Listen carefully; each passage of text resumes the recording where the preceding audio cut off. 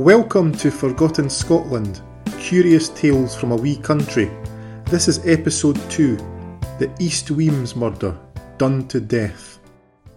Friday was wages day at the Johnston Linen Works, the second biggest employer next to coal mining in the Fife village of East Wemyss, situated a few miles to the northeast of Kirkcaldy on the banks of the Firth of Forth. Friday, February 9th, 1909 started no differently. The process of obtaining the wages from the bank in neighbouring Buckhaven was a well-known routine. Although difficult to comprehend now, back then the responsibility for collecting the money and transporting it safely to the factory was delegated to a 15-year-old apprentice clerk, Michael Swinton Brown, known around the village as Mickey.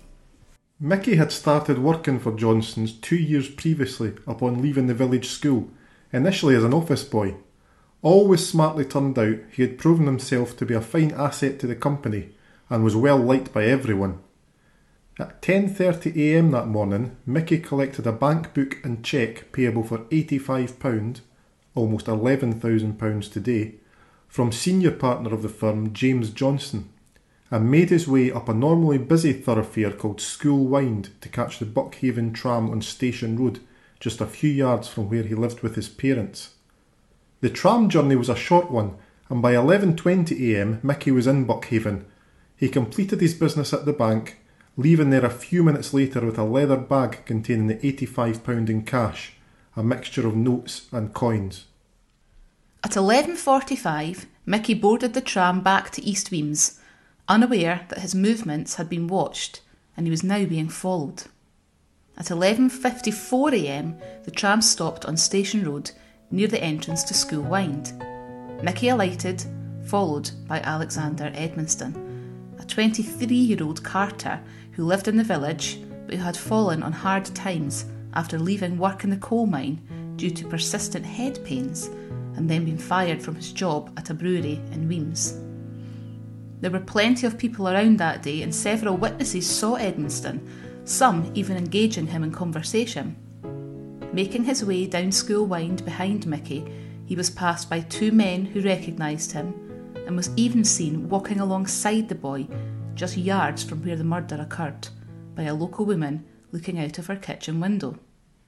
Unfortunately, she did not sense anything wrong with the scene and looked away before anything untoward happened. Part way down School Wynd, just before it crossed the back burn, lay a public lavatory with high stone walls. It was into this that Edmonston dragged Mickey and started a vicious assault. Mickey put up a terrific fight to protect both the company's wages and his life. An enraged Edmonston, much the larger of the two, resorted to violence almost unimaginable in its scale. He repeatedly smashed Mickey's head off of the toilet walls before dragging him into an enclosed area when he heard footsteps passing. There he strangled him with a handkerchief and in a final degrading act shoved Mickey's cap down the boy's throat. Edmonston had taken several minutes to carry out his terrible deed and was actually heard by a man called Edward Ross, who was making deliveries for a bakery. He was intrigued by strange noises coming from the area of the lavatory. Ross had a look inside the entrance but claimed he saw nothing, which seems unlikely as there was a considerable amount of blood found in that area.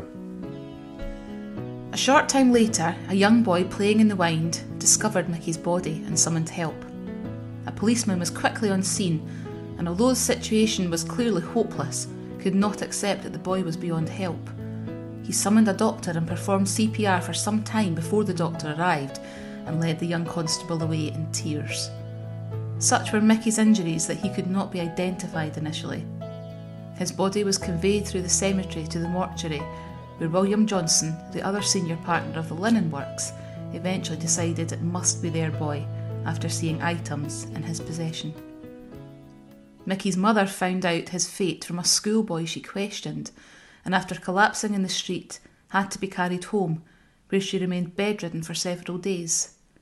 Mickey's father was working in the neighbouring Colton of Wemyss and ran all the way home. The linen factory quickly emptied as news of the murder spread, and Mickey's workmates congregated in School Wynd, barely able to comprehend the tragedy. No one returned to work that day. It soon became clear that the wages bag was missing. and Edmonston had also helped himself to Mickey's silver watch and chain. He was quickly identified as a prime suspect in the case, and the hunt to find him began. Edmonston had already passed through the cemetery by the time Mickey's body was taken there, fleeing the scene. At Old Court Cave, he emptied the leather bag of the wages and hid it between some rocks. From there, he headed to Falkland, where he borrowed a brush to clean himself up from a woman working on a farm. She noted dark stains on the knees of his trousers, and he remarked that he doubted they would come out. It was around 3 p.m. and Edmonston was quickly on his way, next stopping at Strathmiglo. There he entered a draper's shop and spent a large amount of the money on new clothes, including a suit and an overcoat. He spent so much that the proprietor gifted him a tie. By that evening, Edmonston had checked into a temperance hotel in Perth, while back in East Wemyss, police and locals continued to search for the murderer and any clues. The leather bag Mickey had been carrying was soon discovered, as was the envelope containing the chequebook, lying near Macduff Castle. Edmonston realised he had to keep moving, and the following day made his way to Glasgow, where he carried out what he hoped would be a plan to throw police off his scent. After telling the landlady of the lodgings where he was staying that he was going for a walk, Edmonston travelled to Paisley, where he left a fake suicide note admitting to the murder tied to a bridge over the River Cart. When found, the police took a while to decide what to do, before finally dredging the river. Meanwhile, Edmonston was now south of the border in Manchester. 2 parcels which he had left on his bed at the lodgings in Glasgow were opened by the landlady and found to contain blood-stained clothes. Mickey Brown was laid to rest on the 22nd of February in East Wemyss, and there wasn't a space to be had. Shops closed for the day and the linen factory ceased production early. Several thousand crowded into the village cemetery. Wanted posters for Edmonston were by now all over the globe, while he made a new life for himself in Manchester, under the name Albert Edwards. By keeping the same initials, he could explain away the letters A.E. tattooed on his arm. Edmonston pretended to have a job he went to each day, but it soon became clear to those he befriended that he wasn't short of money and had a considerable amount of free time on his hands. A pedlar named John Atherton was a fellow resident where Edmonston was staying, and became suspicious when he noticed a wanted poster at the local police station on 2 occasions while he was there making inquiries about obtaining a pedlar's licence. Eating with Edmonston one day, Atherton asked him the time. Edmonston pulled out the watch he had taken from Mickey Brown, and which was described on the poster, and sealed his own fate. Police were summoned, and on March 23rd, Edmonston was arrested. He gave himself up quietly and was soon transported back to Scotland, first to Cooper and then to Perth prison. Baying crowds met his arrival in Fife and would clearly have been happy to deal out their own retribution on the killer. Edmonston's trial opened on the 8th of June. His plea of not guilty due to insanity was never likely to succeed, and the jury did not retire for long. Perhaps the most pitiful scene was Edmonston's mother appearing as a witness for the defence and trying her best to keep her son from the gallows. It was all to no avail. While awaiting his execution date, Edmonston was visited by his parents at Perth prison. Grasping his mother's hand through the wire and metal separating them, he asked for their forgiveness. The Edmonstons were not an affluent family, and a collection among local ladies had raised money to pay for their train fare to Perth. On July 6, 1909, Edmonston rose early, was joined in prayer by the prison chaplain and ate a hearty breakfast before his 8 a.m. appointment with hangman John Ellis.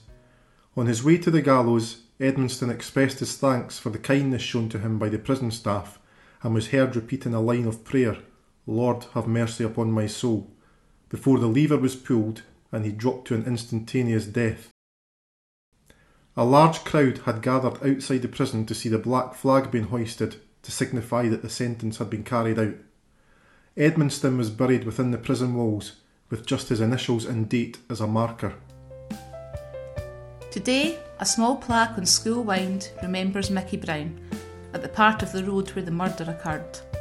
The sealed-up toilet block is not the original one from 1909, but it's not hard to imagine the area back then. It's an episode which has haunted the village ever since.